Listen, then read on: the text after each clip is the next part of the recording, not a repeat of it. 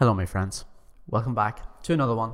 Today we're talking about why you're not losing fat, and this is simultaneously very simple and also very complex.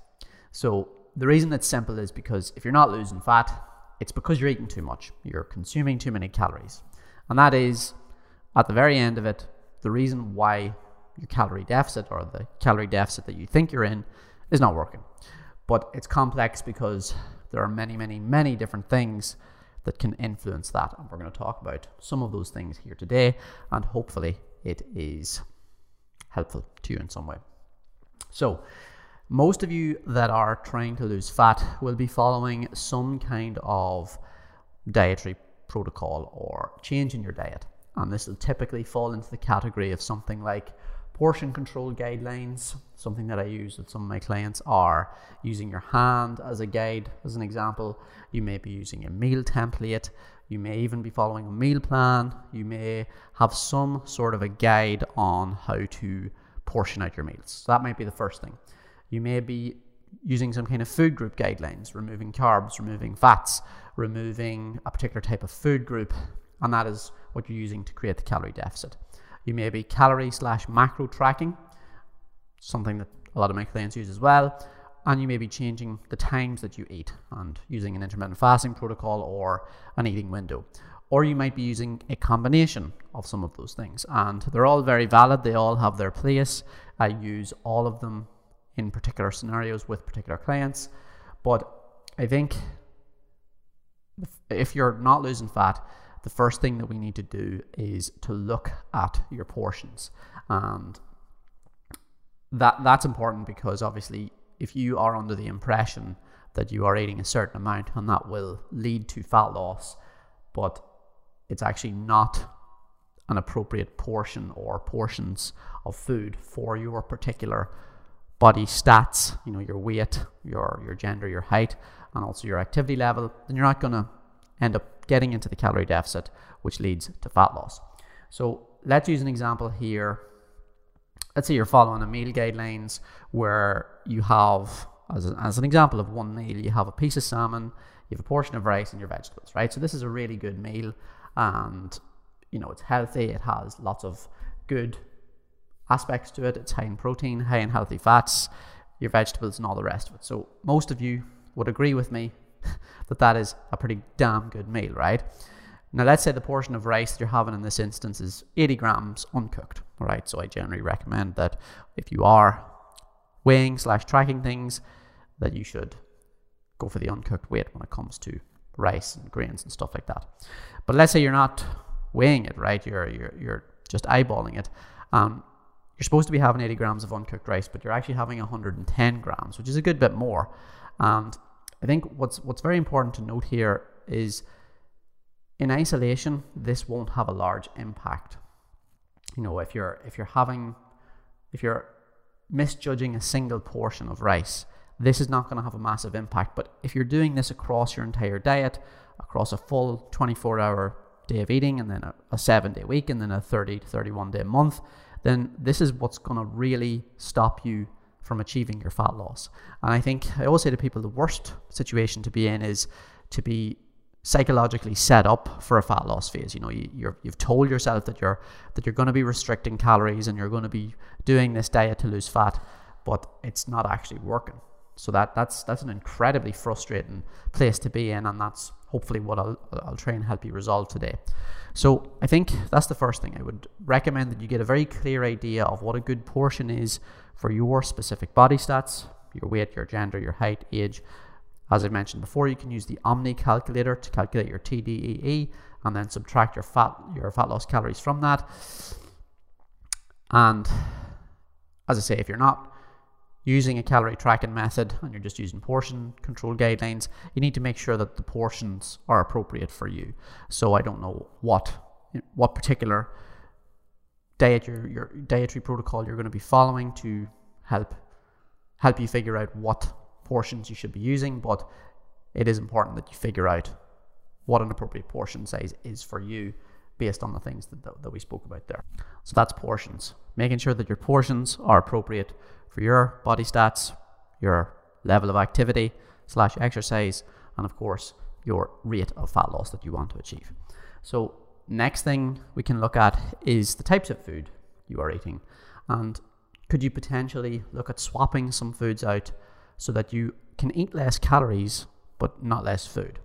Now I'll talk about this in more detail, and I will use the example of the meal of salmon, rice and vegetables. So if we take salmon from that meal, salmon is great. It is a quality protein with healthy fats, but it is one of the more calorie dense protein sources that you could be eating due to the fat content of it. Although the fats are good for you, it's still fat. Fat is a very calorie dense macronutrient when you compare it to carbs and fats. Or carbs and protein, sorry. If you were to swap this piece of salmon for a leaner protein source, such as a leaner fish like cod or haddock or tuna or something like that, or even for another lean meat such as turkey or chicken or lean pork or beef or low-fat sausages or something like this, then you would actually be able to have the same amount of meat. So you could have 150 grams of chicken instead of 150 grams of salmon, but you'd actually be eating less calories because you're eating a lean meat in this instance instead of a fattier version. So these are ways that you can swap foods around and still eat the same volume of food but eat less calories. And this is kind of like what I call it a secret, or what I call it a hack for fat loss, but volume eating is essentially one of the most important aspects of a properly done fat loss phase. So another example is full-fat Greek yogurt. A lot of people eat full-fat Greek yogurt because they've heard that it's good, and yes, Greek yogurt is good for you. Dairy products overall are health promoting, despite what you may hear.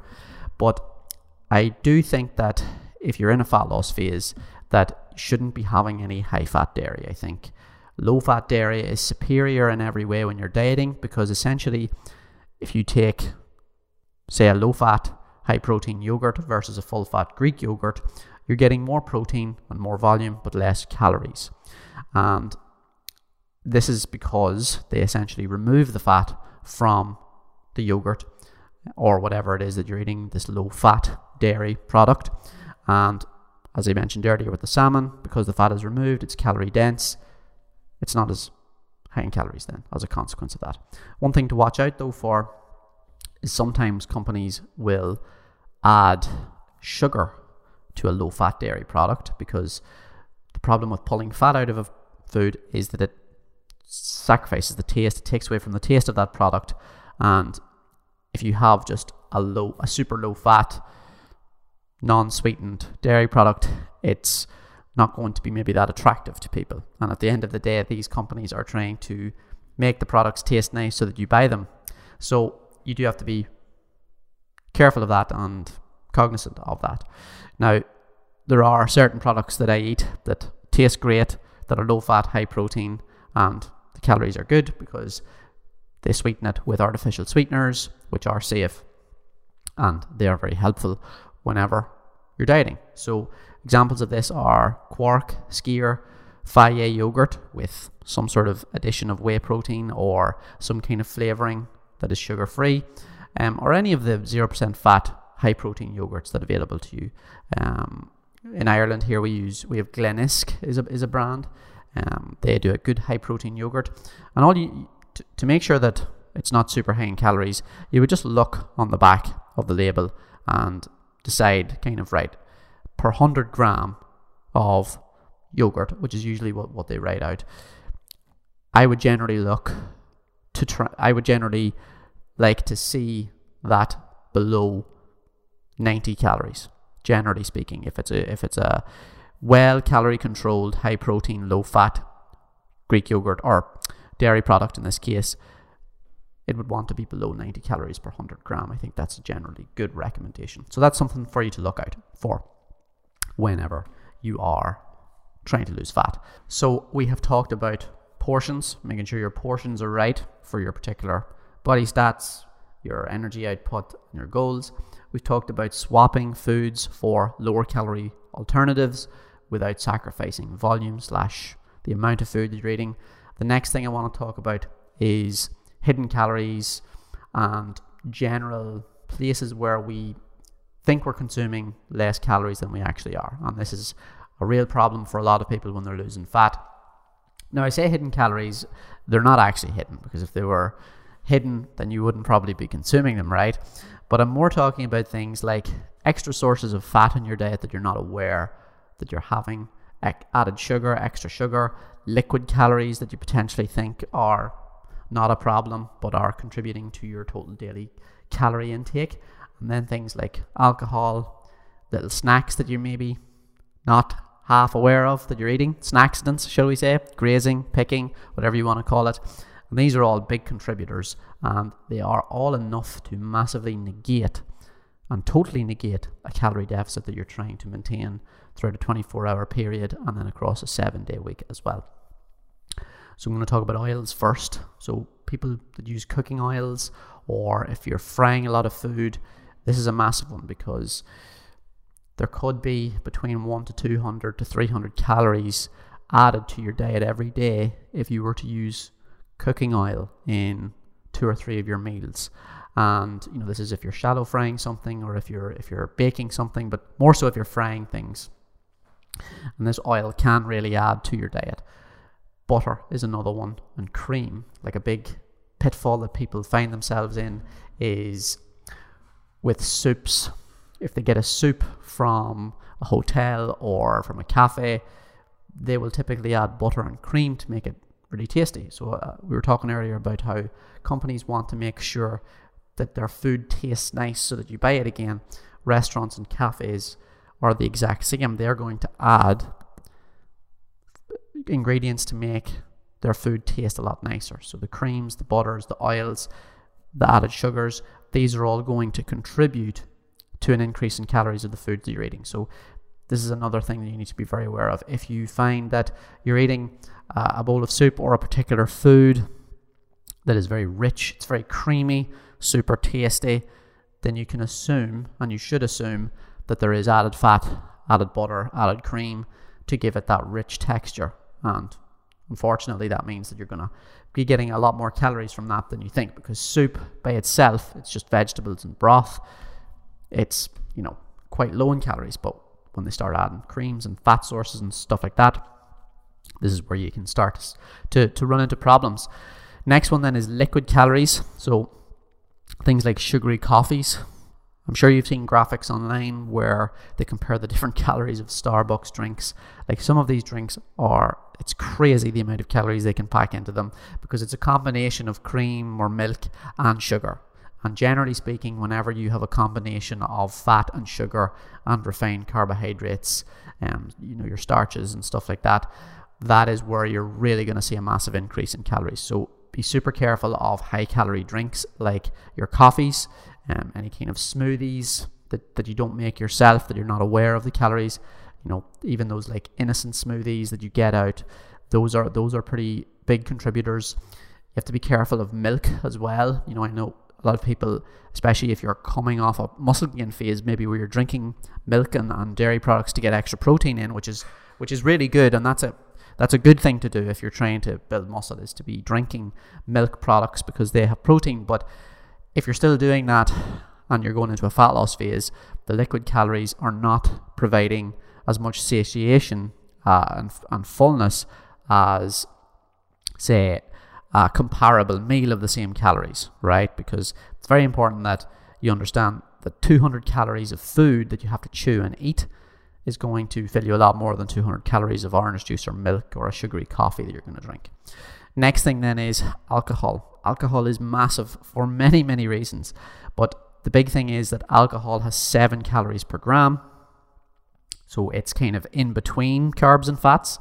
So protein, carbs and fats, so protein and carbs is 4 calories per gram, fats is 9 calories per gram, alcohol is 7 calories per gram. So if you're drinking a lot of beer, a lot of wine, cocktails, again, combination of sugar and alcohol, if you're drinking some of these more calorie dense alcoholic beverages, it's going to massively increase your calorie intake for the day or the week or whatever it is. And then also alcohol is stimulatory of your appetite. So you get them. Some people experience the munchies whenever they're drinking alcohol. You're more inclined to have pizza and tasty food whenever you're drinking, and it's also because alcohol creates some disinhibition in your brain. You're a little bit looser. You're more inclined to say, I'm not really going to bother with this diet tonight. I'm enjoying myself. So these are all big considerations to make as well. And then, of course, if you drink a lot, you're going to wake up the next day with a hangover and you're going to want hangover food. So alcohol, I will do a full video on alcohol in the future and some of the pros and cons to drinking, but also how you can lose fat while still drinking. I'm not going to go into that today, but it's just you need to have an awareness around alcohol, and that sort of fits into your liquid calories as well. And then the final thing then is your snacks, snackcidents, grazing, picking, all that type of stuff. If you are the type of person that is picking throughout the day of different things, and you're having a little handful of crisps here or a couple of squares of chocolate or a few biscuits or whatever, that can absolutely bring you 300, 400, 500 calories above where you want to be or where you think you are, and that's why we call this hidden calories. And that can be enough to negate a calorie deficit, because if we say the average calorie deficit is 500 or 600 calories, that actually requires a good bit of work to put into. And if we take the example of you've got your portions right and you're eating the right foods, you change your salmon, rice, and vegetables. You get the right portion of rice and you change your salmon to your chicken. You do that right, and that helps you create this calorie deficit. But then you end up nibbling and picking and grazing on foods throughout the day, and you maybe have some liquid calories. Then that totally negates the effort that you made with regards to your well portioned out dinner in this case. Now, I'm not saying that it's, you still did some good work by having that healthy dinner because it's health promoting, but from a fat loss perspective, which is what we're talking about today, you need to be very aware of all these different things that could be contributing to your calorie intake without you knowing. Because, as I said earlier, the worst possible position you could be in is to be psychologically invested in a fat loss phase, and you're in diet mode, you're in fat loss phase mode, but you're not actually losing any fat because you're consuming extra calories. That is like the worst possible position you could be in. So hopefully this video has helped you become more aware of where some of these extra calories are coming from and where your fat loss / or your calorie deficit may be being negated, and hopefully it helps you remedy that and you can continue losing fat. Now, if you'd like any further help with this, please don't be afraid to shoot me a direct message on Instagram at dean.mcaloon. If you are listening to this via podcast, please like and subscribe on whatever podcasting app that you're using. If you're on YouTube, please subscribe to the channel, like, comment, all that good stuff.